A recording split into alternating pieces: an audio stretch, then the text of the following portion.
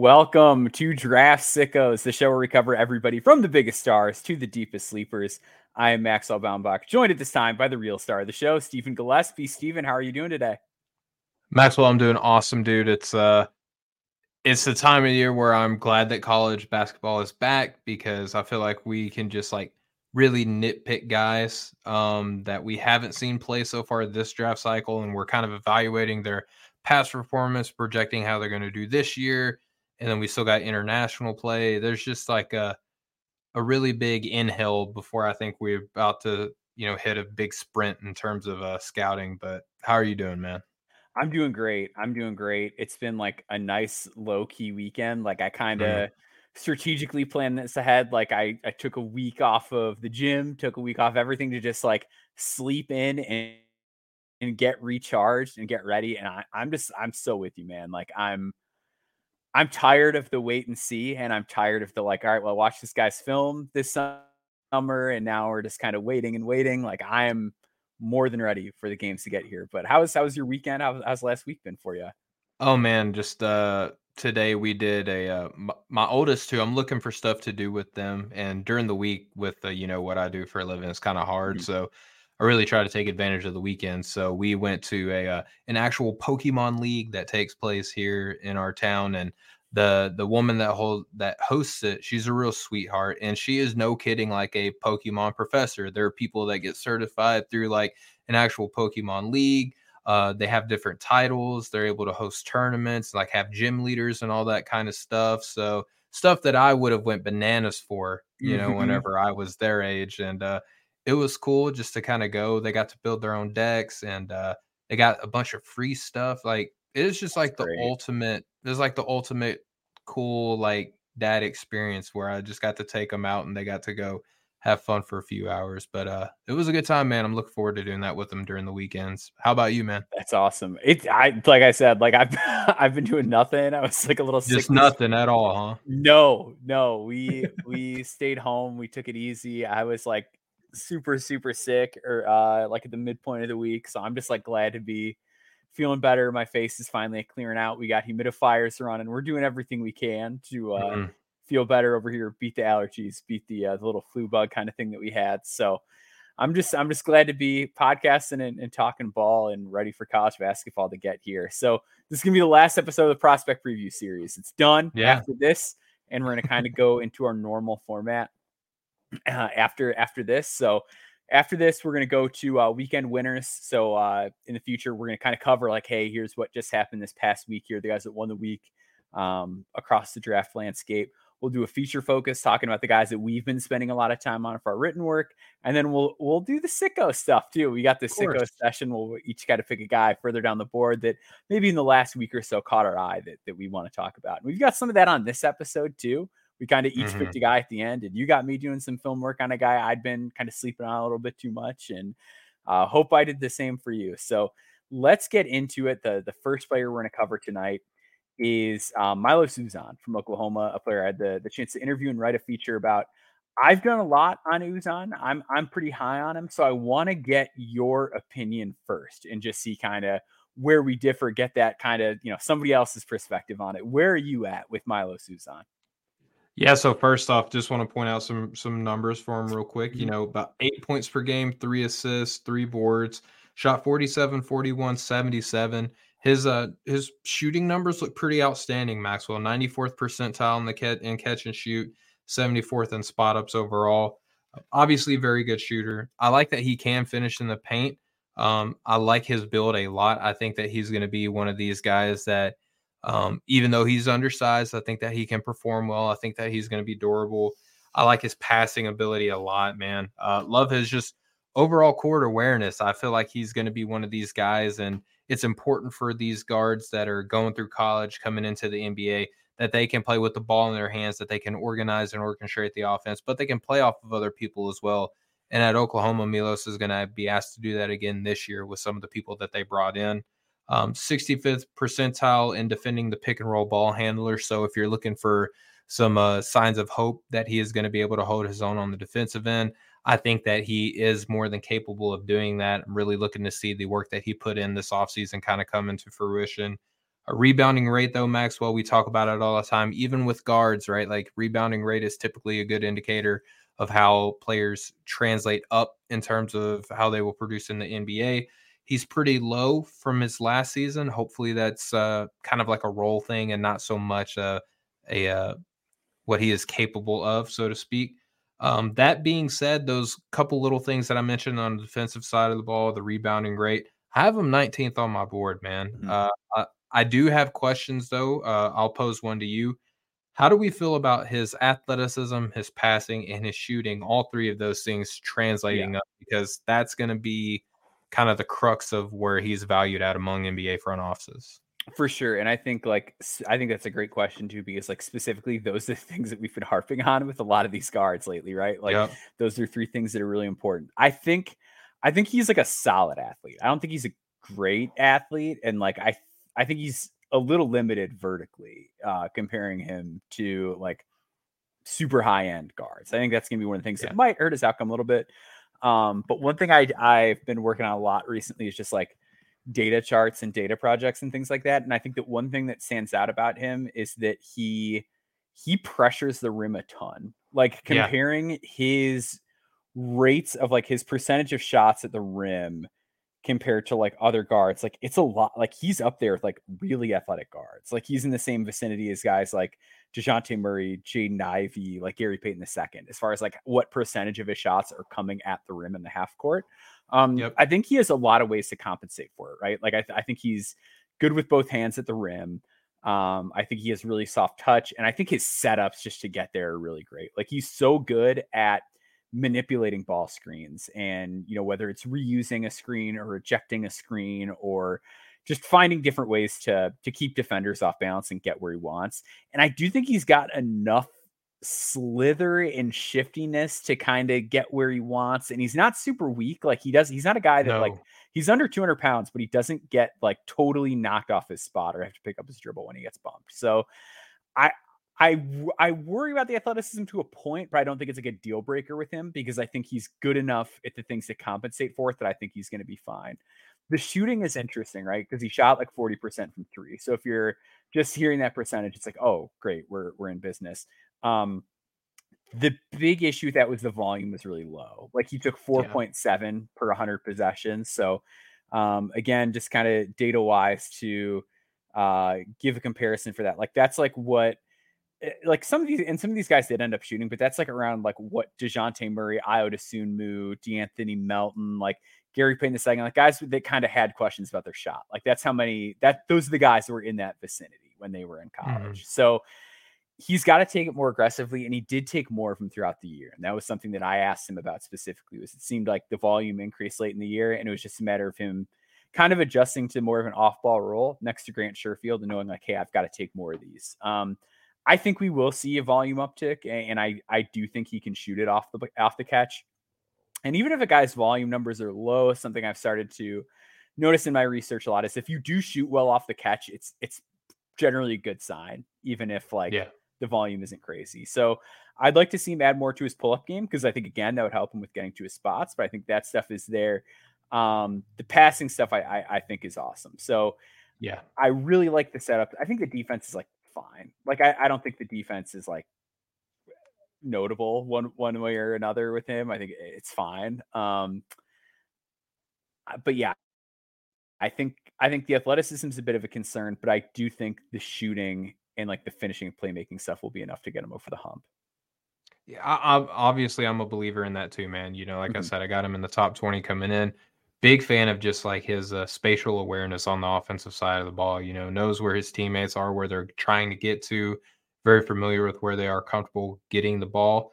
And you know, I would like to see him kind of dominate. You know, more pick and roll actions. And again, with Oklahoma having, you know, they're bringing in JV McCollum to Yeah. play alongside of him as well. I think that's going to open the floor up for him a lot to operate as a ball handler and kind of vice versa. So being able, Mhm. I think that this is a perfect opportunity for him to be able to show what all guards eventually have to do in the NBA right now, Maxwell, is they got to play on and off the ball kind of equally. You know, they got to have that well balanced attack. And I think that we're going to get the perfect chance to see what he looks like in that type of a system this year at Oklahoma. I agree. I think that's like a really exciting team. And I'm really interested to see what that backcourt looks like. Let's get to our next guy here. It's Deron Holmes at Dayton, 6'10", 225. He was the guy who tested the waters last year, ended up going back to school. A guy that I feel like I go back and forth on a lot. Like, I feel like there are Yeah. days where like I really buy Deron Holmes and like I just love what he's bringing to the table, and then other days where I'm like, I don't know what the sell here is. Like, I it's tough for me, and I hate saying this Yeah. because when I watched him in person, so I saw him in person last year, but it was against a Wyoming team that was an injured Wyoming team, and Wyoming was bad last year. So he was playing A little guys that Hunter had like Maldonado. Yeah. yeah. So like the guys that were guarding him had like my level of foot speed. So it was one of those games where Oh, wow. he scored like 20, but it's like, well, yeah, of course he scored 20. So it was like the worst game I could have seen to see him in person to get an evaluation on him. But yeah, interesting player. He's gonna be a junior at Dayton next season. Um it feels to me like there is a chance that he just kind of quietly tears it up this year because I feel like there are guys sometimes where there's like all these big expectations for them coming to their sophomore season. It doesn't happen. And then like that doesn't mean it's over. Like Ochai Yeah. was like prime example where like every year was like, all right, Ochai, like here we go. And it didn't happen. And then all of a sudden it's like a senior, he exploded. With Deron Holmes at 6'10", really good mobility. I think that's like the big selling point with him is that he feels like he could be a guy in time as his frame fills out that you can throw on the court defensively in the playoffs and nobody's going to be able to like play him off of the court because of how well he's able to move. Um, he is a plus passer, I would say, for his position, but it feels like his passing stagnated a little bit last season. Like there wasn't like many new wrinkles, I guess I would say, to Yeah. his game. They post him up a lot. I had a hard time evaluating Dayton as a whole last year because like they didn't have a real point guard most of the year. Mm. So like they post him up a lot. Obviously, it's not going to be his NBA role, but I also worry like, is that what you want to do, or like would you rather be doing roles, or is this just like the system that you're in? I think that would be interesting to find out. But because when he is a role man, like he's really efficient at it. He's really good. And I think that is kind of going to get the best out of him. Would like to see him be a little bit more physical on a consistent basis on those screens.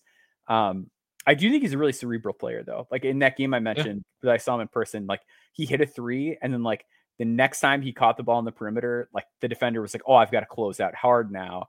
And he just pump faked him and he didn't get a basket, but he drew a foul off of it. It's like, that's like the things you want to see is like immediate recognition, taking advantage and doing little things.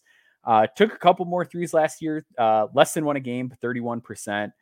Improved his free throw percentage quite a bit, got to the line a lot. It sounds like people are, from what I've heard, are pretty bullish on how the shot looks this year. I think that could be a big swing factor in his game, kind of fully modernize that offense a little bit.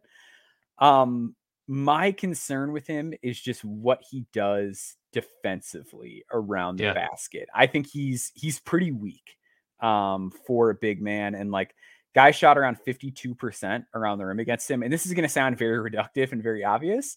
But like the big trend I've noticed in my data work among bigs is that the bigs that stick are really good at scoring around the basket and really good at stopping other guys from scoring around the basket.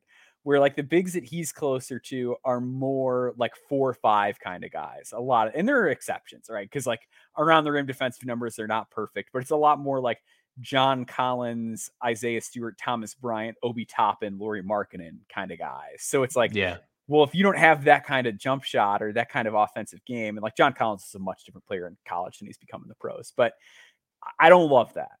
And it's obvious on the film too, just because like he gets moved pretty easily. Guys get through his chest.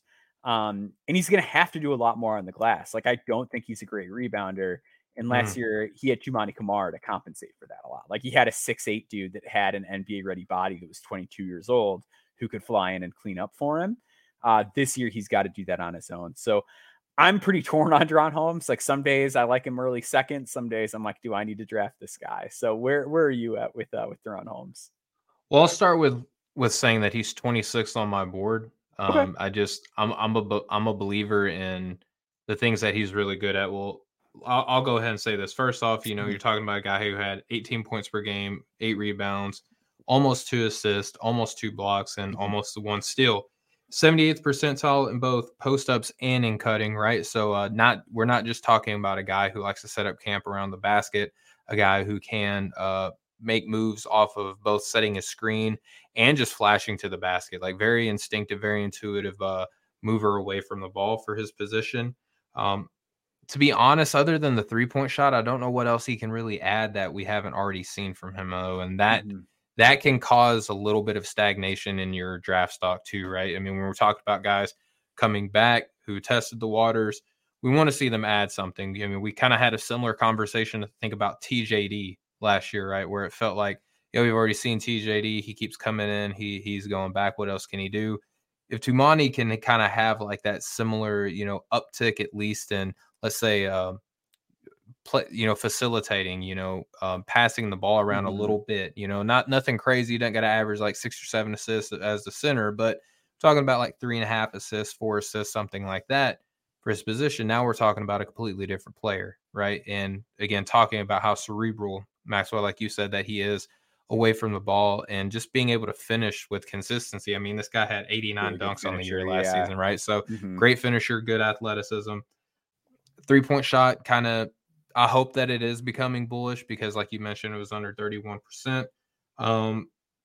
Defensively, I'm kind of with you, though. And this is where I think kind of the crux of his draft stock is going to kind of swing on is he an anchor defensively? And if not, how kind of tricky of a system does he have to kind of be involved with on the defensive end? Because he's a really good weak side rim protector, but I don't know if he's a rim deterrent. And if that's kind of the lane that you're living in, he's 6'10", which is, decent size, but it's nothing that's like earth shattering either. So if you're kind of 6'10", sub 230, sub 235, somewhere in that neighborhood, you're not really a great shooter. You're a pretty decent vertical athlete, but you're not really a rim protector. The fit can be a little bit tricky, right? So that's why I kind of have him at the tail end of my first round because I do like him. I do think that he can contribute a lot of good things. But the big thing that I'm going to be paying to in particular is the improvements that he makes on the defensive side of the ball instead of the offensive end. That's a good point. I think maybe that TJD kind of like comparison is an interesting one because sometimes it can just be like not necessarily adding something new, but just getting like really good at stuff you can already do. Like with TJD too, is like the junior year like block total, right? Where it was like, oh man, okay, like he's really sending shots away. Like it could be something as simple as that for Deron Holmes that kind of boosts his stock.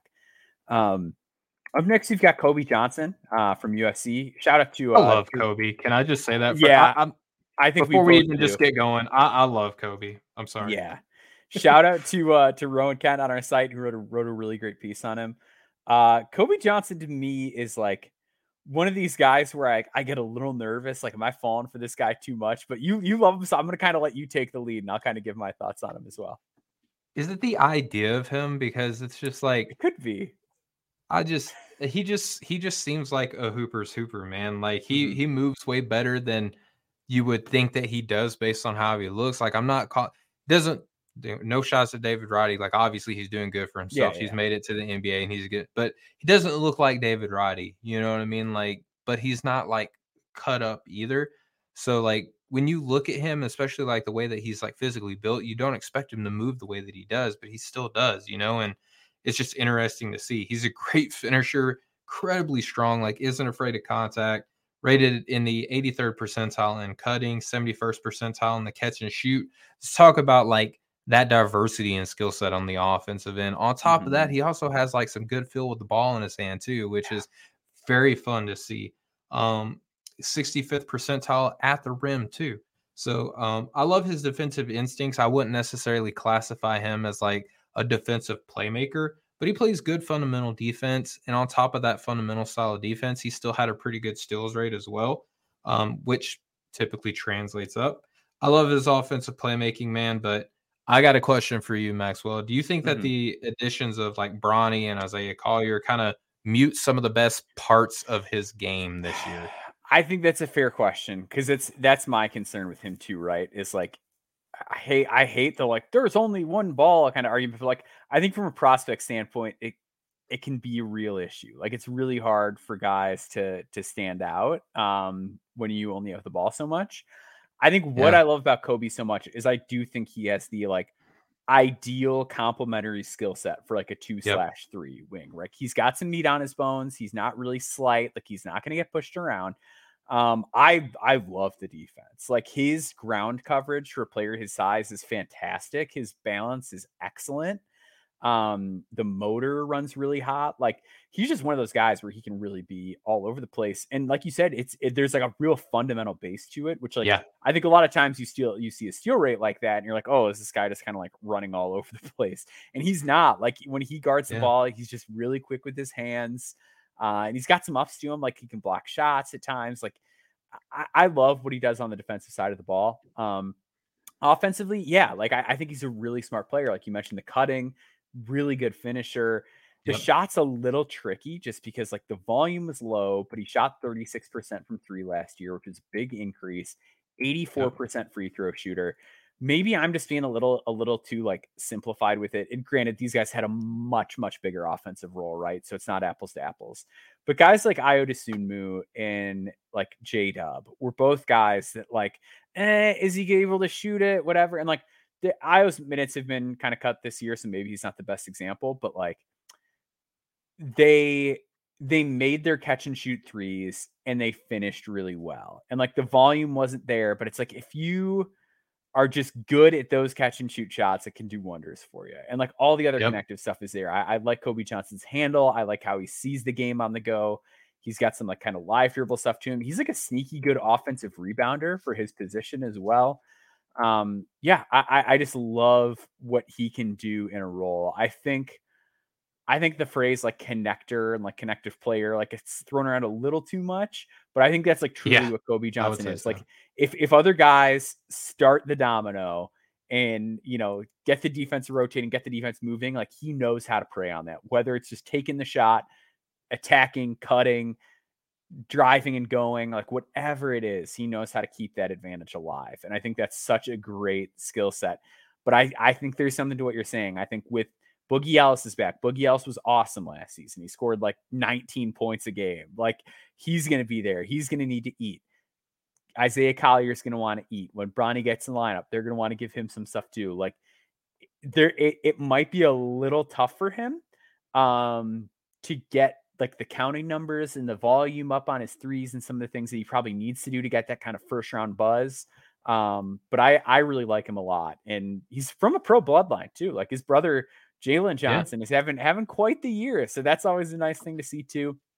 I think there Don't is a mean to question. brag, but I had Jalen ninth on my board. I was Oh man, always I afraid to was a admit little it until this skeptical, year, but and just like, yeah, he's just one of those guys. I think now where it's like, if you're that big and like the feel is what it is, and you play defense, like, it's probably not going to fail. Like, you know what I mean? Like, there's a pretty high floor on those kind of guys we're learning. So, yeah. Oh man, we had somebody in the chat saying I had to guard Kobe Johnson in high school.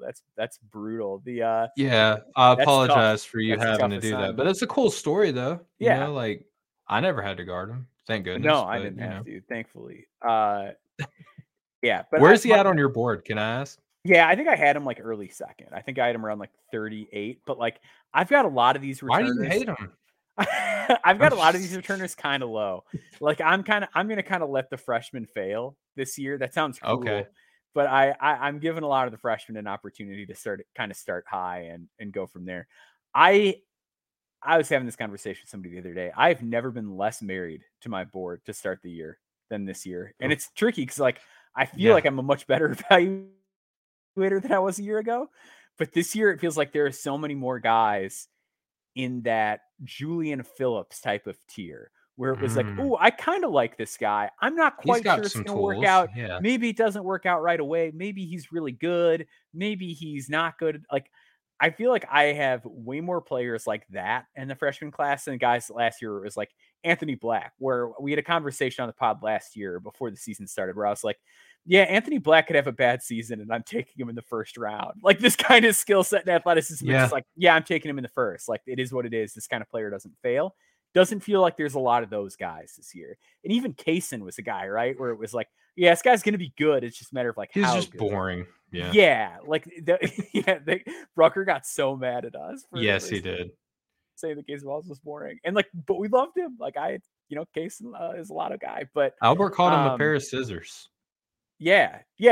Like I feel like this year there's just not a lot of those guys. So I'm gonna kind of let some of them start high. And and we'll shake it out. And I think the returners are going to get a much more of a bump from me than the freshmen if this class is how some of the skeptics say. With a guy like Kobe, I think one of the reasons I'm like 38 and not like 18 is just my fear of that kind of player, right? Where it's like if you're good in this role at the college level, like does that always scale up well, right? Like Matthew Mayer, when he had that 1 year at Baylor, and everyone was like, Matthew Mayer, you're the one with the national title, and people He were like, also had he a could go in the mullet. first round, and like he ended up going back to school and kind of proved he wasn't that guy. I think there is real reason to be concerned about guys that like play a very complimentary role in college and wondering if that can scale up or not. I think that's totally fair, and I think what would be a fun exercise, I'm not trying to put you on the spot, but Yeah. I was actually thinking about this the other day is like, and this is very drastic approach, but I think it would be fun. It's like, should we do like a your life is on the line board? Like you have to not pick just like on what's the probability Potential, factor yeah. that this dude could hit, everything that he needs to be his best version of himself. Like, what would how different would your board be if like if Yeah. your job security was at Yeah, risk, yeah, yeah, yeah. so to speak, I think that would be a fun exercise, man. And I think that's something that I have been thinking about a lot too lately. Because it's like, well, at this point in the year, I'm saying I would gamble on this guy, but I'm not sure if this is somebody I'd gamble on in 3 months. But right now, it's like I'm kind of into the upside of this guy over Kobe Johnson. But maybe Yeah. I'm being too hard on Kobe. We're gonna do a break. We're gonna talk about a couple other guys after the break. Real interesting mix, like of guys that Yeah. have been around the block for a while, guys that we're anticipating big leaps from, some mid-major guy in here. It's a real fun group of 3 guys coming up. So stay tuned. We will be right back on the other side of the break.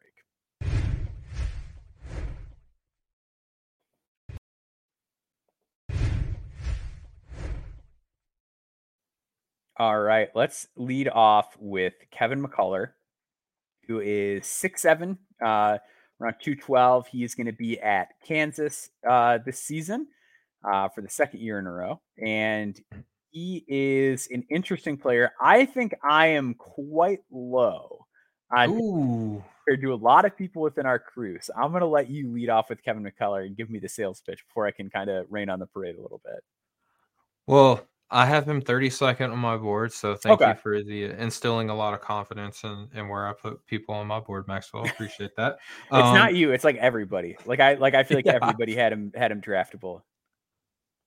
Well, I'll put it to you like this, man. I think that the reports that I've been seeing all off season, they even mentioned it in the broadcast for the Maui game that really didn't mean anything in terms of on the court repercussions. Obviously, it was a great event. I wore my Hawaiian shirt, just kind of, show solidarity there. But the shot looks like it has been reconstructed. And he was getting all sorts of buckets against a very talented Illinois team. Very strong, very athletic, 82nd percentile in cutting, can impact the offensive side of the ball without having the ball in his hands. But he gets involved in setting screens. He flashes to the basket well. He's not afraid to mix it up on the glass. He's got good connective passing instincts. Again, very good rebounder, which again is a very good NBA indicator. A good steal and block rate defensively. Like this guy is what's the movie Everything Everywhere All at Once. Like that is essentially how McCullough plays basketball. I mean, good steal, good block rate, and again, 30% of 3-point shooting last year. I think that's literally the only thing holding him back. And Maxwell, it feels like we always have a sprinkling of these guys in every draft class, whereas if he could just add the shot, he will be all right. And I think that is Kevin McCullough personified, because literally everything else, I think that he's got the intangible aspects to his game that every NBA team is going to want. He's a winner. He's competitive. He's a great teammate. He's always building his guys up. He's a very active communicator on the court. He doesn't shy away from big moments. He is a very accountable player. So you mix all the things together, the intangibles, the toughness to his game, the willingness to do all the dirty work. Again, the shot mechanics look like they have cleaned up, especially in that Illinois game, and he is hitting. So, Maxwell, I'm just going to ask you, you're low on him. I have an early second round grade on him, and I will put out right now, he's susceptible to falling back a little bit. But is it just the shot that is holding you back on it, and that's a very big thing for Yeah. his position now, but is Mhm. it just the shot kinda holding you back? It is. So I agree with a lot of what you said about what he does well. Like I think from just a competitiveness standpoint, like there's no doubting him. I also think like one thing that I do want to give him credit for is he moved so much better last season. Like I know he had a lot Yeah. of injuries that year at Texas Tech before this.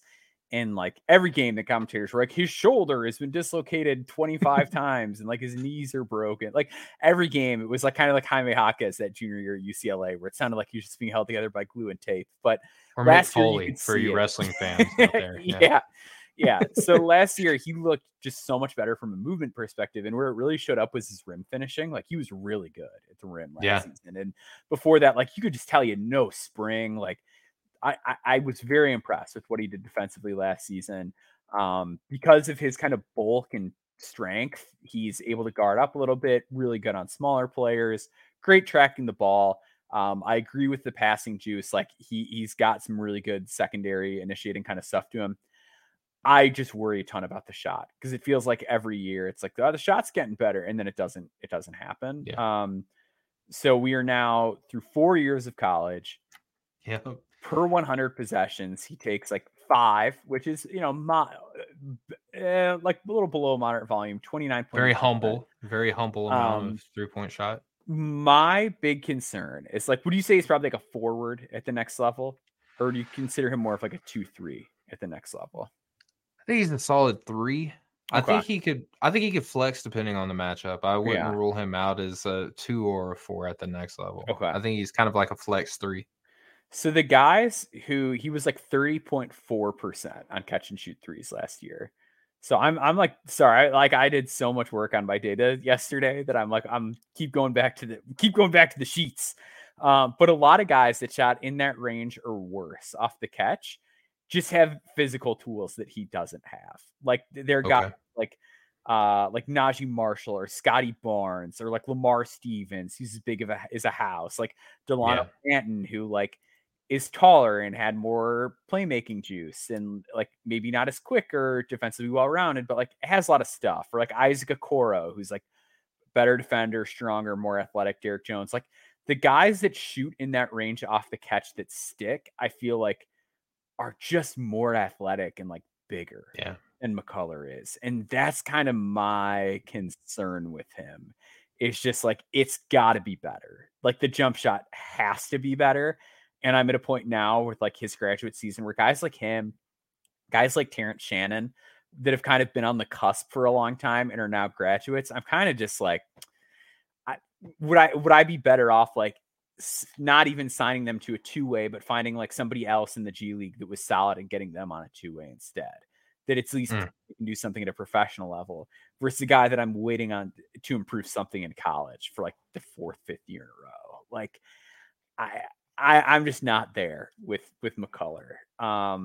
I'm open to being wrong because, like you said, like everyone said the shot looked great, and I haven't seen that exhibition game, but people like he made the shots obviously, but people said the eye test looked better. So if he does shoot, like yeah, that's a solid second round guy for me. But I think I'm just lower on how the rest of it translates to the next level. Um, let's go to And another. if I could just could Yeah. I just add just real quick? Um, we're on opposite ends of how we're coming into the season on him. Mm-hmm, And I feel like I'm decently high. I'm not mm-hmm. like obscenely high or like willing to just like throw logic out the window. And I still have him in the second round. Right. Yeah, So yeah. like I think that that is kind of noteworthy thing just to kind of point out where like I'm looking at it like glass half full. You're a little bit more reserved in how you feel about Mm-hmm. him coming into the year. And out of the two of us, I'm more high on him, and I still look at him as like an early second round guy. So Yeah. I think that there is a lot to be said about that being kind of like the at the middle of our conversation here. Just like a fun hypothetical. Let's say the volume on the three stays the same, but it looks better mechanically. He shoots 40% from three. Oh man, it's over. Where do you take him? I would Because then, like, he's obviously, probably like a playoff rotation guy. Like, I know that the sample size of like one season is still kind of yeah. scary, But it's like at that point, then are we getting like a Christian Brown thing where it's like, oh yeah, that's a guy that's like ready to play playoff minutes. Well, how about Kobe Brown, who's getting minutes already for the Clippers early on in the Yeah, season? Who was the guy that you wrote about last year who took that took that big senior shooting leap at like that 23 years old. Yeah, exactly, which I yeah, was and very leery of, and I'm now just kind of like, well, the volume was higher. Like maybe it's not just that. I wouldn't be opposed to, I had Jaime Jaquez later than I probably should have, but, I'd Mhm. probably say similarly, like, to that, like, 23 to 30 Yeah, window, like, somewhere in there, I wouldn't be opposed to that, but mhm. obviously, it would depend on how everybody else is performing as For well. sure. Yeah. It's that, yeah, just I just Yeah, think obvious caveat. that'd be a very fun, yeah, just hypothetical. So Yeah, let's go to a guy who's sort of on the opposite side of this, right? Like a guy who is kind of proven, like Kevin McCullough is like proven to be really good at stuff. This next yeah, guy is like proven in a very limited capacity at the college level, but a very exciting player. Terrence Arsenault at mm, Houston, 6'6", 205, a guy I was very high on coming into yep, last season. Who's the guy that was like preseason top 20 for me. Just didn't really kind of get a big role on a Houston team that was really good. He still showed some stuff defensively. He was really impressive. Like, I know defensive numbers on Synergy aren't perfect, but like go to his defensive percentiles that are all like 96th, 95th, 99th. Like pretty good. that dude can defend. Posted a 2.9 steal rate, 1.4 block rate. And I think what stood out to me most on defense is like he's just so imposing. Like he is so big and so long and just smothers people. Like he knows what to take away from guys. Like he knows where you don't want to go on the scouting report. Um, he's pretty strong and he's gonna get up on you. I thought something that like was interesting to me is like I don't even think his feet are very good Mm, defensively. Like I was stunned how many times his feet crossed on like isolation possessions and stuff like that. And opponents scored 5 points on 16 isolation possessions against him. Like it's just a lot of like tools and caring that he can impose on you, and you're not going to score, and that's that. Um, he was great there. Like that's like the big thing, right? Offensively, he struggled a lot. yeah, He scored 16 points per 100 possessions, which was 3.7 per game in the 14 minutes a game that he played. He was a poor outside shooter. He was 25% from three, 52% at the free throw line. In his final EYBL season in high school, he shot almost 40% from three. So he has in the past like shot. And that was part of why I was buying it was like, well, he's athletic, he can really shoot, and he can really defend. The shot wasn't there. And I'm going to throw this up on the screen here from Dirty Dancer. Arsenal's handle still looks rough. Yeah. That guy, it's kind of Alex Fudge vibes, like when he's got to put it on the deck. Like he looks just really uncomfortable having to do anything besides catch and shoot offensively. So we need a really serious offensive leap here. Like I love what he does defensively, and I think he might be one of those guys where the defense is so good and the physical tools are so good that he might still be able to find a way to make it work, even if he's not the best shooter in the world or has some pretty severe offensive limitations. But if we're going to be talking about him as like a first round guy, there's got to be like a real serious jump on offense that we don't typically see, which makes me wonder if we're just getting a little too excited with the idea of him as a this year guy versus like, let's just kind of see where it goes. So I like Arsenal a lot. He's still a guy I'm very intrigued with long term. I I love the defense so much that I think I ended up still ranking him pretty high, but I do want to bet on him, and I probably would if we had to do the draft right now. Um, I had him 39. I thought I might have had him the first, but yeah, I'm leery. Where are you at with Arsenal? I'm leery-er, if that's Okay, if that's that's a fair. Yeah, word. Yeah, dude, he was a highly thought of prospect, and it wasn't just here. I believe Sam Vecini was also a big Arsenal guy, yeah, coming in the last year too, right? Like very, very smart people like him, but this dude just could not string consistent offensive play together at all. I mean, in transition, Maxwell, he was in the 30th percentile. in Which, transition. like, and And we're this talking about a really plus athlete. Like, exactly. it's scary. He's 30th percentile in transition, 29th in spot ups, 40 or I'm sorry. I have my notes swapped around here, but like his highest grade in any offensive skill set was in the 49th percentile, right? Like Oh. that's his high, like the thing that he did best was in the 49th percentile. That offensive feel is just so low to me, man. Like Mm-hmm. it's not just the dribbling, it's like it's the whole dribble pass shoot aspect of it, right? And It's the playing I can't offense side of offense it's the that needs to whole come it's the along. whole Yeah. it's the whole either you putting the ball in the hoop or you Mm-hmm. getting the ball to somebody else to put the ball in the hoop that needs to improve. And I just can't help but think about the guy that we just got done talking about and Kevin Yeah. McCullough who Yeah.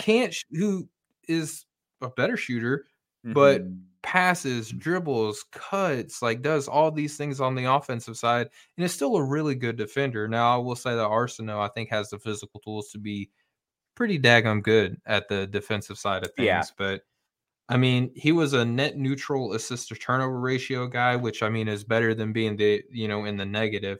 The Mm-hmm. shot just feels a ways away for me, man.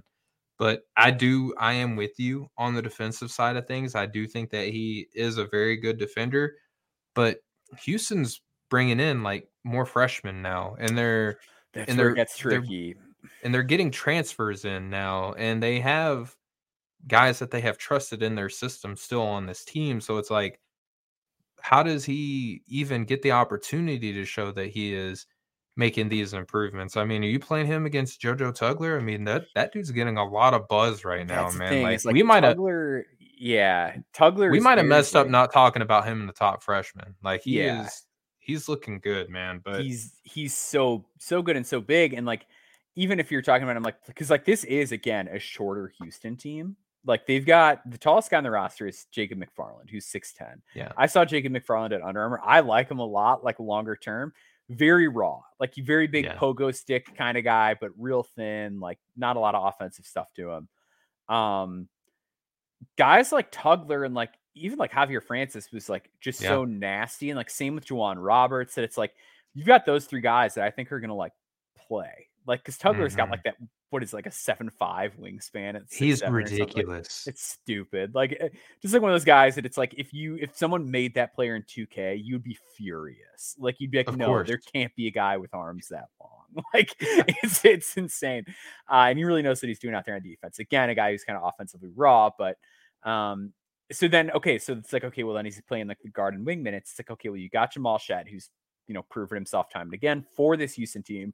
You've got LJ Cryer, who's long been one of the best scorers in the Big 12. You've got Yep. Damian Dunn, who really filled it up, Love him, hit, by the way. hit Temple.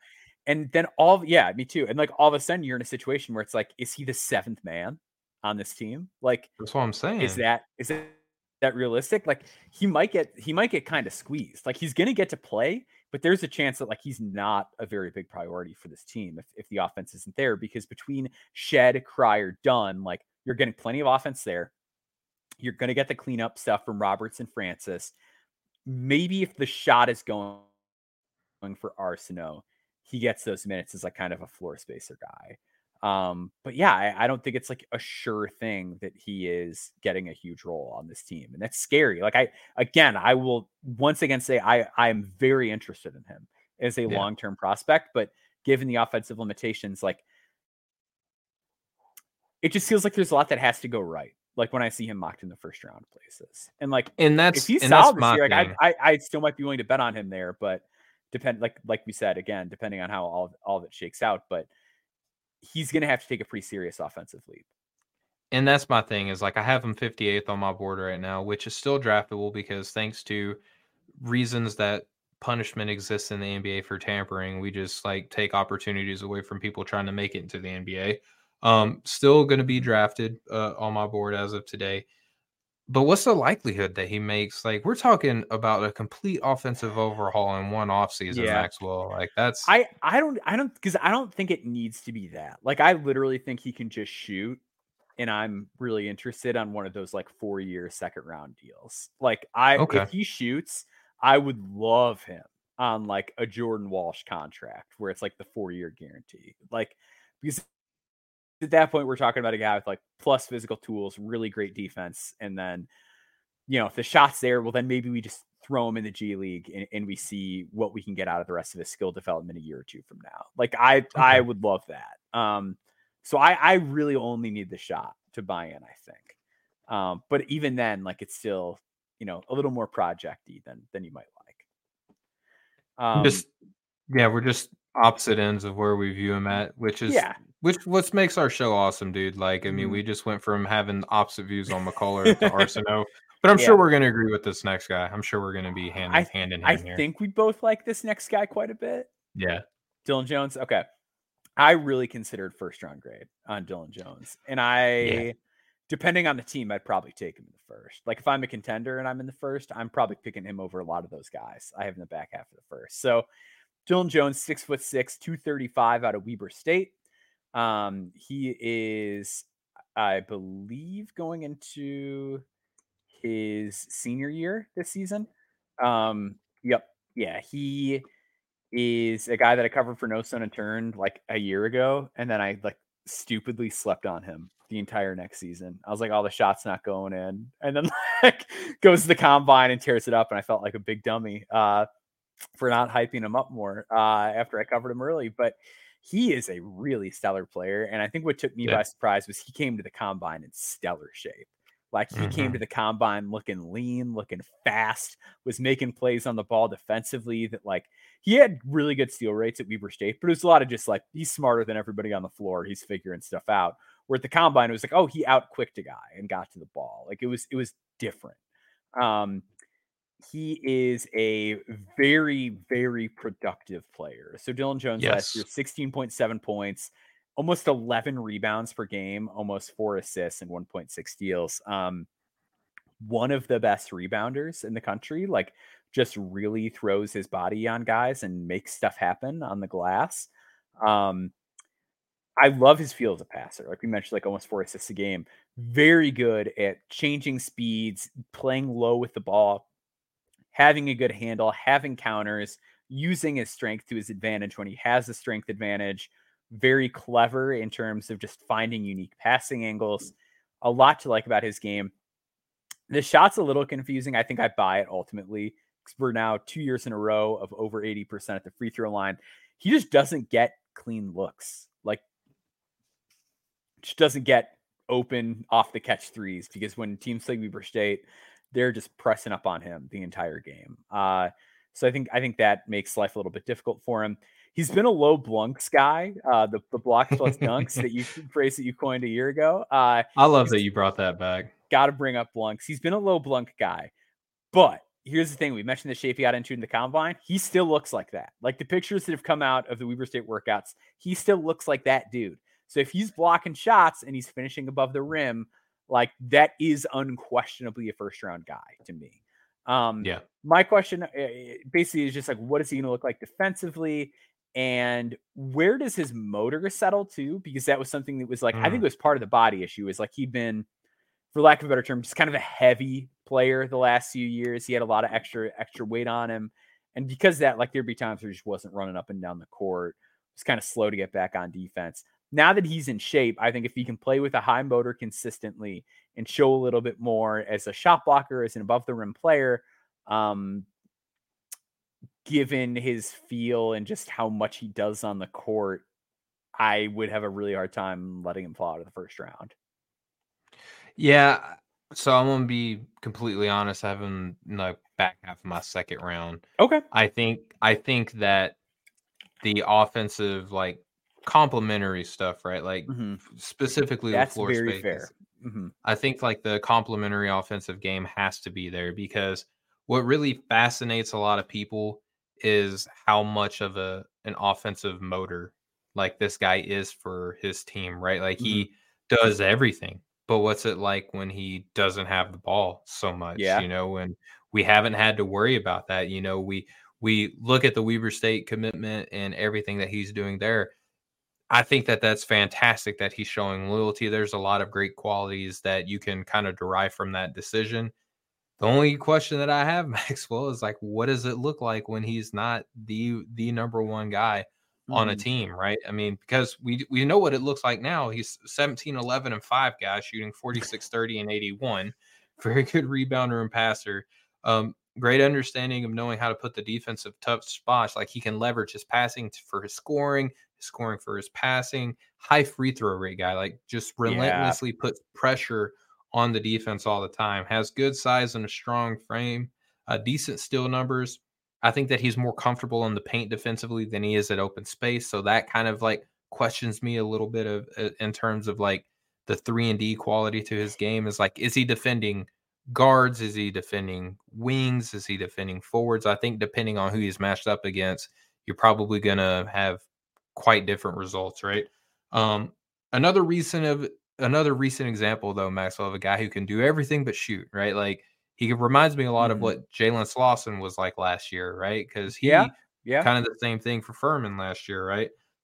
He's undoubtedly a smart player, man. But like, do you think that his weaknesses kind of overshadow the things that he does well, or do you think that he Yeah. can kind of like spike them a little bit? I think he can do it. Like, and maybe I'm putting way too much stock into a combine performance, but I think between like the measurements, how Yeah, much quicker he looked, and then how the shot looked there, I'm willing to buy that like this is the opposite of like the Kobe Johnson problem, right? Where it's like, okay, well he does really good at the few things he gets to do. So like, can you do that at the next level? Where this is like, can you scale it back? And I would much rather take that kind of bet generally. yeah.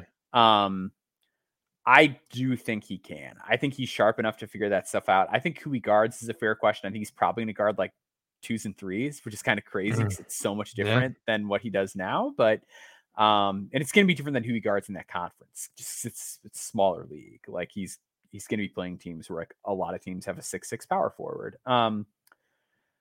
I Yeah, I think that's a fair concern though, especially if like the three ball isn't falling, and it's gonna be tough because like we said, like he's not gonna get a lot of open looks. But I think the biggest thing he can do is just hit threes this year. Like if he just hits yeah. his threes, like it's gonna be really easy to buy in. And if he does that and he's in shape and he's moving, he's good to go. But yeah, I think the what does it look like in a reduced role thing is a real question for him. So I got two things just before I'm done on the Dylan Mm, Jones conversation. One, the best role players in the NBA were the stars on their team, right, in yep. college. So Dylan Jones obviously has that going for him, right? But it's kind of the player type that is very fun to watch and like very captivating. I mean, Vince Williams Jr. was like the apple of my Yeah. eye for VCU. And again, I was a big Jalen Slauson guy too. Mm, These kind of like guys who were probably better off being NBA fours, in my opinion, based on what they bring to the table, who are a little bit undersized, who aren't the most reliable shooters, and kind of rely on being able to just do all these great things with the ball, like translating up. It's not really hitting at a rate that I think that we would like to see. And I really do hope though that Dylan Jones can kind of buck that trend because he's just so much fun to watch, man. And I do love how much fire he plays with, how competitive he is. hmm For sure. So we're gonna do one more break. Then we're gonna go to a guy I'm obscenely high on, and some just Sure. kind of interesting guys, some sleepers, and we'll get to it. So we're gonna come back on the other side of the break. We will be right back.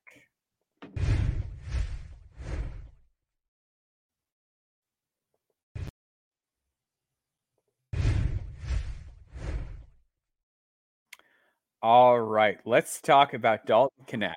I've talked about Dalton Connect. Who I don't think that we've mentioned Yeah. him at So all I've yet. I've spent a lot of time on him. I've not shut up about Dalton Connect since I watched him this summer. A lot for my No Stone Unturned series and wrote about him then. 6'6", 213 pounds, gonna be a graduate at Tennessee. Scored 28 points in an exhibition game against Michigan State, had a dunk that went all over the place. Here's the thing with Dalton Connect. He was like a 39% three-point shooter last year. Really good off the dribble, really good off the catch. Met a like dunks and threes threshold where it was like him, Ochai, and Mikal Bridges. Yep. Those kind of guys that are that athletic, that have that kind of shooting touch, I just don't think fail. I understand like the defensive making metrics were not good. To me on that end, I don't think he's bad. I think he just like didn't really play that hard. He's not a guy who falls asleep off the ball. He doesn't like play poorly at the point of attack or let himself get beat. I think he just kind of coasted on that side of the floor, for lack of a better term. I don't think it's a negative. Given the profile is like an unreal athlete, a guy who also just had a late growth spurt, like was 5'4" as a freshman in high school and didn't become 6'6" until his freshman year of college. I buy the late bloomers.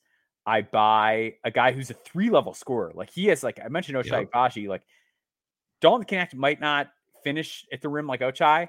He might not be the defender that Ochai was, but he's got a bag that Ochai didn't have. He can really do stuff in the mid range. Can really like put it on the floor and beat guys. He blew by guys like Dylan Jones and Grant Nelson, like high level athletes last year to get to the rim and dunk. Between what he does in the half court as a scorer, a shooter, the athleticism, these guys don't fail. I have him 20th on my board. I think he is like 100% a guy who is going to contribute on good NBA teams. So that's my Dalton Knecht piece. Where are you at with Knecht? So I'm going to go ahead and say the part that you're going to hate the most. I have him 42nd on my board. Sickening. Yeah, it's. I know I'm way high on him. So, but I really like him. Like I am not ruling out a first round result in him at all. You know, he's very good size and he is an athlete. You know, can we not do the whole he's white sneaky athlete thing? Like no, he's just an athlete, dude. He is just an athlete. You talked about him being like a 38, 39 3-point shooter last year while having 26 dunks on the year. That's remarkable. What's the 3-point dunk? Is that Thrunks or is that going to be the one that we do Yeah, this year? he's a Thrunks guy, big time Thrunks guy. He's a big Thrunks guy. And I was too, like I did the film, like a lot of film work on him. So many of those were in the half court. Like very few were actually in transition. These were him beating guys off the dribble and doing it in traffic. Yeah, and he looked great. You mentioned the Michigan State game, like he looked great there. And I just say I love the decision to go to Tennessee because if you look at the different sets that they run for like a guy like Santiago Vescovi or even, you know, the kind of bully ball aspect of, you know, Josiah Jordan James, I think that Dalton Knecht can thrive in a bunch of different like already instilled Tennessee play types that they run all the time there. I love that decision. I think it's a perfect marriage there. I do like the complementary playmaking that he has. Another good rebounder, a very high rebound guy.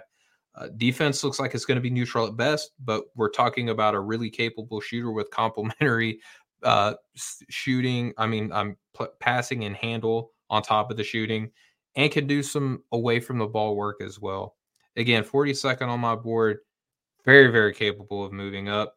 There are just several wings in this class that have similar size and very skilled in a lot of different regards. And I think that that's going to be the fun of this draft class, Maxwell, is kind of going through all these guys with size this year and kind of tearing them off a little bit. And I wouldn't rule out Dalton kind of being a quick riser on my board.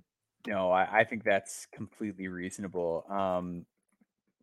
Let's kind of roll right to the next guy if you're cool with it, because he's somebody that I think is sort of in a similar place. That's Alex Caravan at UConn, who's another one of these guys where I feel like I go back and forth on him. Where like sometimes I'm like, oh, mid-second, and sometimes I'm a little hung up on some of the stuff he doesn't have. So Alex Caravan was part of the national championship team at UConn. He's going to be back for his sophomore season. He is older. I believe he had a redshirt year in there and like was kind of older for his class in general before that. Yeah. So I believe he's going to be like 21 or so around draft time. 6'8", 220 pounds, high skill, high feel, and tall, which is generally just like a safe bet. 47.6% from the field, 40.2% from three, 80.9% from the free throw line last year. Last year, there were 4 freshmen in the country that posted like shooting splits in that vicinity. It was Alex Caravan, it was Cade Tyson at Belmont, Grady Dick, and Bryce Sensabaugh. So like one of the most efficient guys in the country. All those guys. High major freshmen. So really good at filling it up at every level. Sneaky offensive glass guy, like really good at just being like, oh, there's not a body there. I'm going to go in. I'm going to grab that one and put it right back. Has a little bit of movement shooting to him. He's not fast, so he's not going to be a guy that like you run off a million screens. But if he's setting an action, if he's setting a pick, if he's coming off of something, if he's flaring, he's gonna be able to set his feet. I love his shot prep footwork and get that sucker off clean. I do wonder if he's able to scale up because like a sharp passer too can like put it on the floor a little bit. Um, it's kind of the Kobe Johnson question again, right? Where it's just like, okay, well, how much more is this? Like, is he just really good Yeah. at playing this role? And if he is, can he do this role at the next level? Or like when the athleticism has to be a bigger part of his game, when he has to create a little bit more for himself, like, is he able to do any of that? And if not, is there enough on the other side of the ball that he can stay afloat while being really good at the stuff that he does? I think the defense is pretty solid. I actually think I underrated him on my most recent board that I submitted, which I hate to say, but him and another guy we're going to talk about are two guys who are just like, I think I sagged on that guy a little too much. I think he knows how to defend within a team construct. I think he did okay against smaller players. He's not going to like get up and swat guys or be like a Yeah. big weak side rim protection guy. The steal rate's always going to be kind of low just because like he's not going to be a guy that darts into passing lanes or anything like that. I think he can stay afloat on that end. I just have a question about like, does the offense scale up when he's not like? I know the shot went into the high clip, but it's just like how much versatility is there to how he gets to his 3-point shots, or is he a guy that just kind of eats off of what everybody else cooks? I think that that's totally fair. It's not so much that you can be a 3-point shooter in the NBA, Maxwell. It's like how versatile are you within that 3-point shot? Are you solely a guy that has to be set up? Can you put the ball on the ground for, a sidestep or, kind of an evasive dribble and then get back up into your shot? Are you capable of running off screens? There's that whole aspect. And then there's the what elseness that you bring to your game. But I'm a fan of Caravan, dude. Like I have him 43rd on my board. I know that might not scream me being a fan, Mm-hmm. but I do like his game. A knockdown shooter that played with a ton of poise on a championship team as a freshman last year, has the length and shooting consistency to be on an NBA team. I wholeheartedly feel that. Like 6'8" and can shoot the way that he does. That is going to be incredibly valuable to a lot of teams. You can get real creative with a guy his size at that length.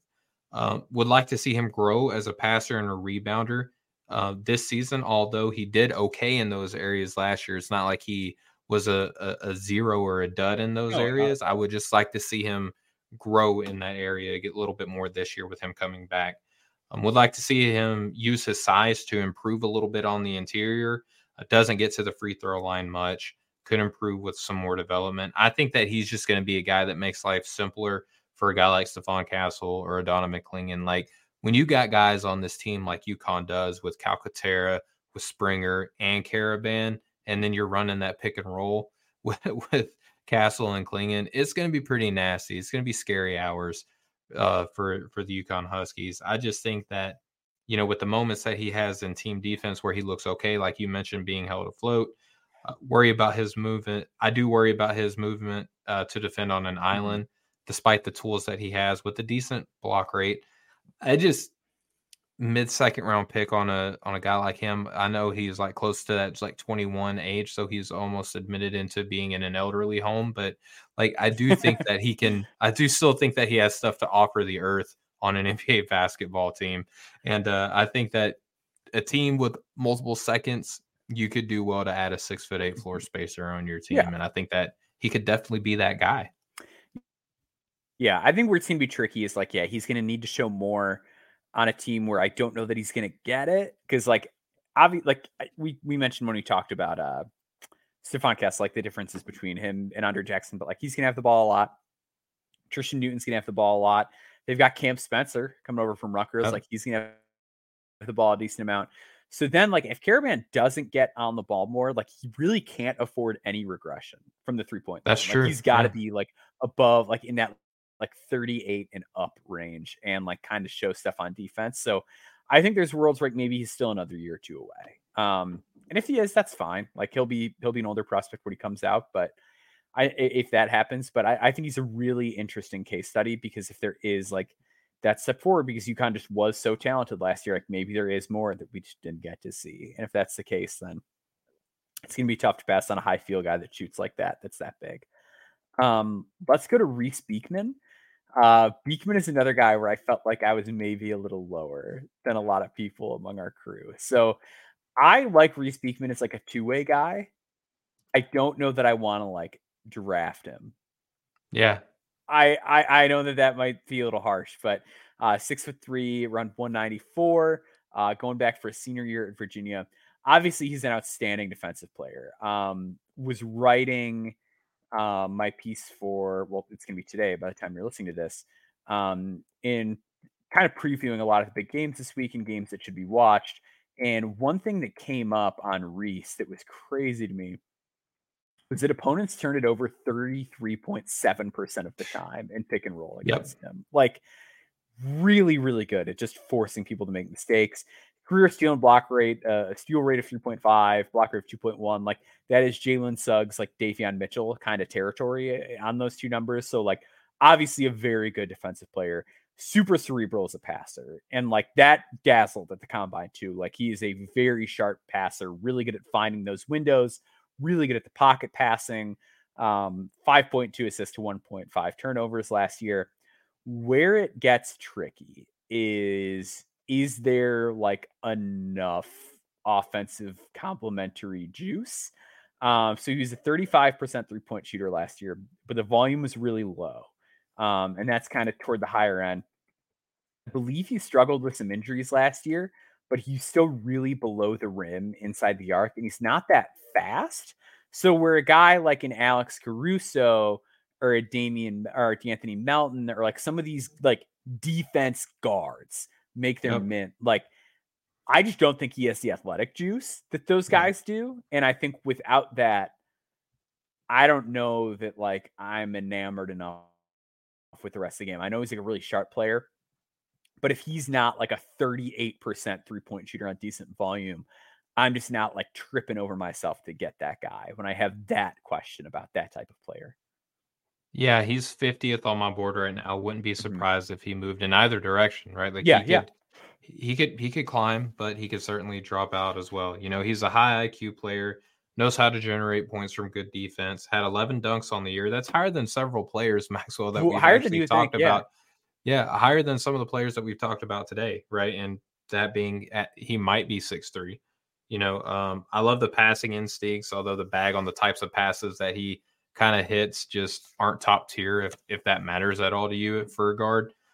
Moves his feet well on defense, can be irritating in the passing lanes for any offense that he's lined up against. Pretty good block rate too. Again, he's just an incredible defender. Bag though is not very advanced for a lead guard. He's a good athlete, but not one of these like omnidirectional water bugs. Rebounding numbers, yes, even for a guard, they weren't great last year. So another good athletic indicator too.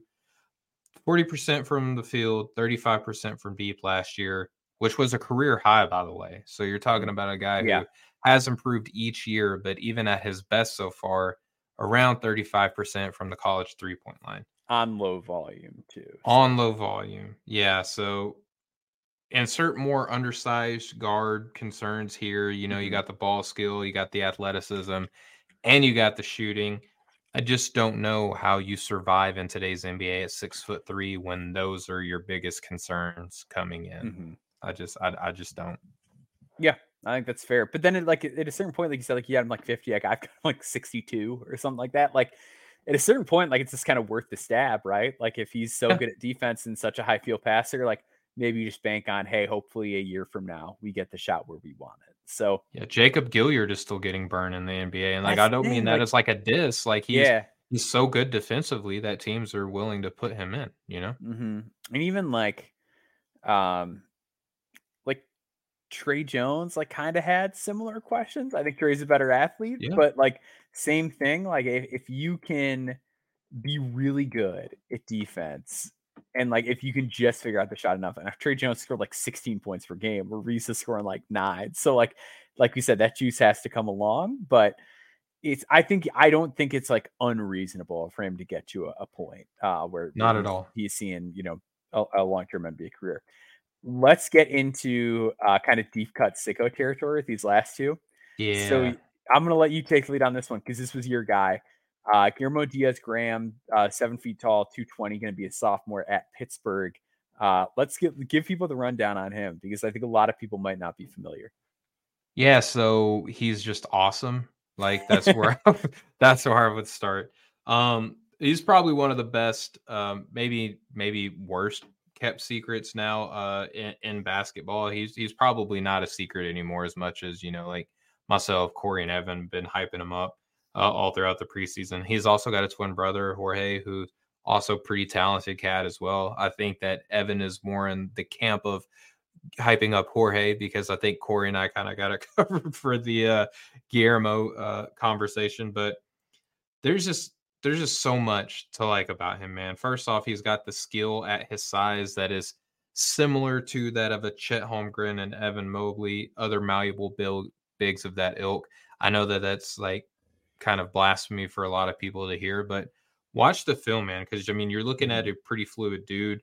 I just shout out Atcast. I love the way he moves. Definitely skinny, but the reports is that he has added about 20 pounds of muscle. He and his brother both adding 20 pounds in the offseason. That is nice. That is what I like to hear. Yeah. Good ball tracking defensively, has good passing feel, can shoot. Can you see where I'm coming with the Chet Holmgren, kind of niceties to his game?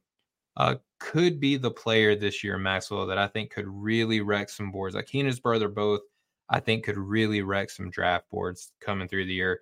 I'm trying to be conservative and trying not to just be like, this guy is Chet Holmgren, so therefore I have to put him this high. I don't think that he is, but they're, again, not just play style, but even physically, like watching them move on the court, there's some kind of Chet-like going on there. I have him 48th on my board. Oof, okay. I think that Corey has him like even higher than that, and I respect him for going with his gut a little. He's more brave than me right now. Don't be surprised if this guy comes screaming up boards this year because he has what NBA teams want, and for whatever reason, like he's not discussed a lot. So I see the vision. He is similar to Zach Austin on the same team, a watch list guy for me. Pittsburgh is like a sneaky, you got to watch him team this year because they've got him. They've obviously got Jorge. They've got Zach Austin, who's like transferred from High Point, who like was crazy productive. I like Federico too, who's like their other big man. Like they've got guys. Blake Hinson, who like, by the way, insane career. Like plays 2 years at Ole Miss. Yeah, double redshirt years at Iowa State, transfers to Pitt, and was great last year. This is a really talented Pitt team. Like Pitt is going to be good, and if you're interested in the NBA draft, like a team I'd recommend watching. So with Guillermo, I like his ups. I love his hands, really good hands. Like has no problem just snagging the ball with one, and really good on the offensive glass. The shot, like percentage wise, wasn't great, but just those guys shoot such a nice, easy ball, like with a quick release that like you kind of think that's going to get better. It's very interesting you mentioned that he filled out his body because that was like my one concern was that like he's got to fill out his body so he can score more efficiently inside. And I think he can be a bit awkward in space. Like I don't love the movement defensively. I think that's like the big difference between like where I view him versus other people on our crew is I'm a little bit lower on the defensive movement. If he is that much bigger, it might not matter because then it's just like you just play him at the 5.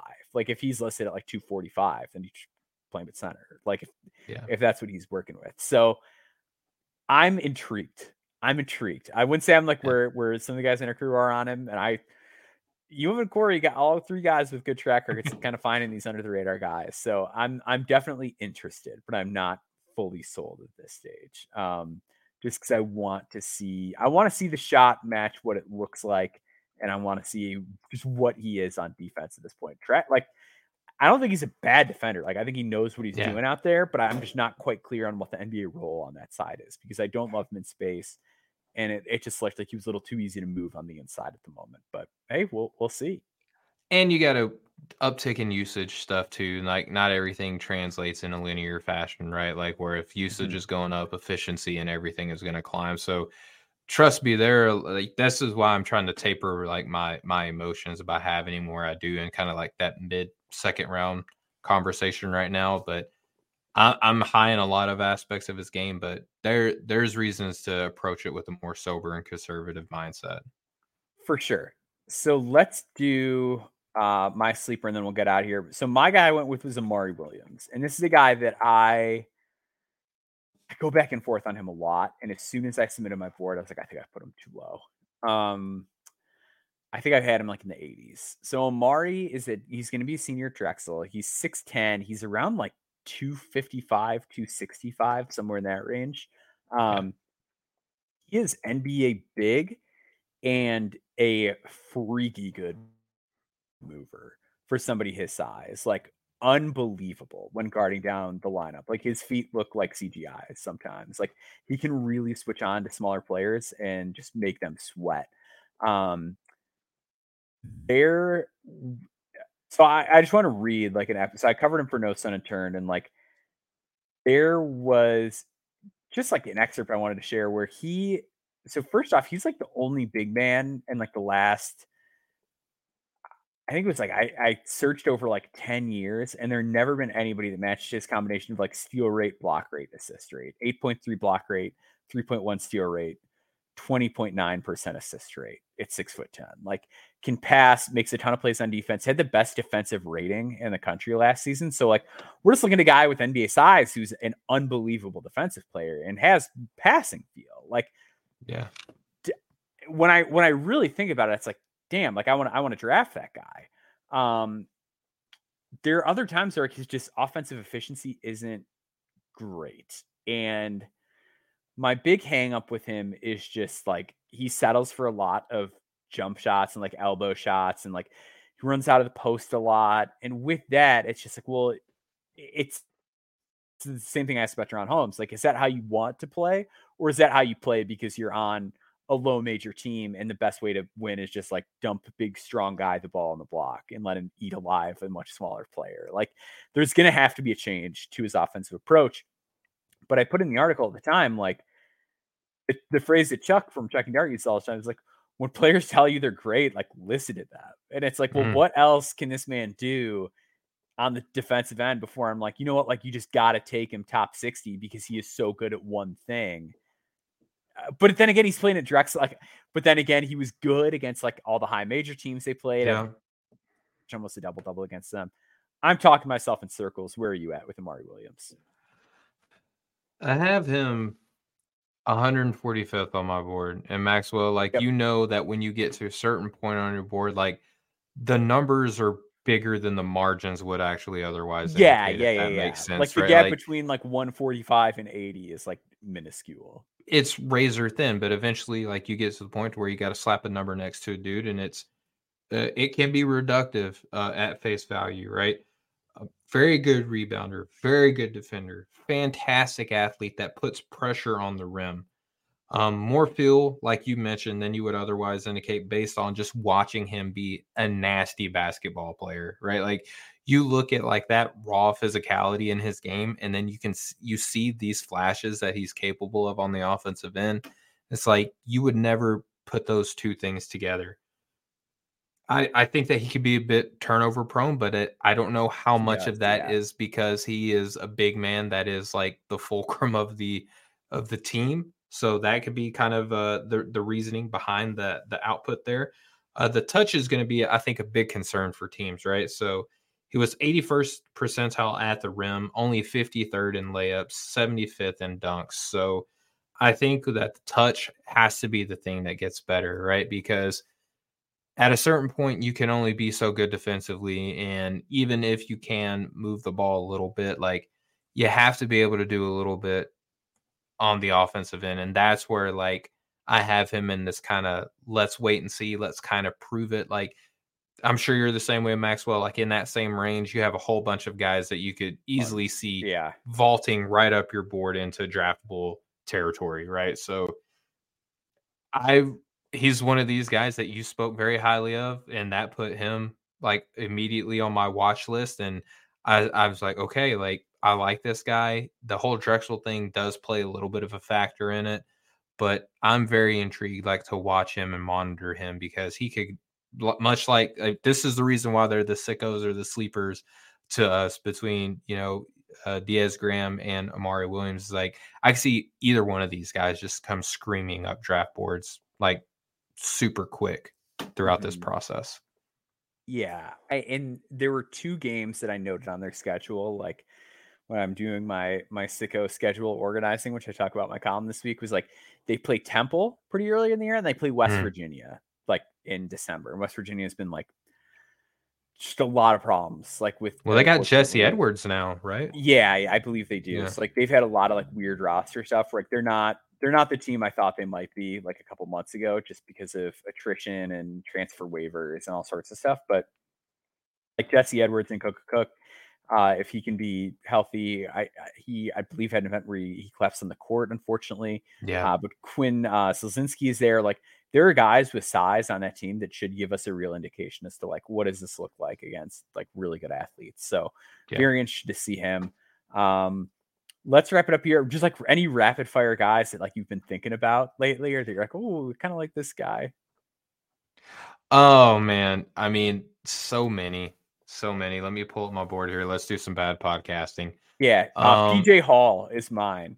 I love Dude, I PJ love Hall. PJ. Are you I okay? Yeah. love PJ. PJ Hall is getting a raw deal. I wrote about it in my column this week. Like PJ Hall is like same camp as like I feel like Dylan Jones to a degree, and like even like Coleman Hawkins, where it's like had a really good combine and everyone is just back to being like, all right, see you later. And it's like, wait, Yeah, wait, hold on. That guy was just really good on the court with a bunch of pros. Cliff Amori is another one of those guys too, where I it's like, love wait a minute, we Cliff. just saw this guy like do really well, and like nobody's ranking him. But I like John I. Broom too. I think that he has Jai like a Broom, very yeah, he could be an NBA another pro, combine like guy. Yeah, another combine guy. Like he could easily be an NBA big, and it's just kind of like out there in the open, and it's like who's I don't think that anybody wants to be the guy that bets on him, but the one that does is going to be like made to be like a genius. he's How do you just gonna feel be. about Yeah, like it feels like he's one of those guys who's like he's gonna be fine,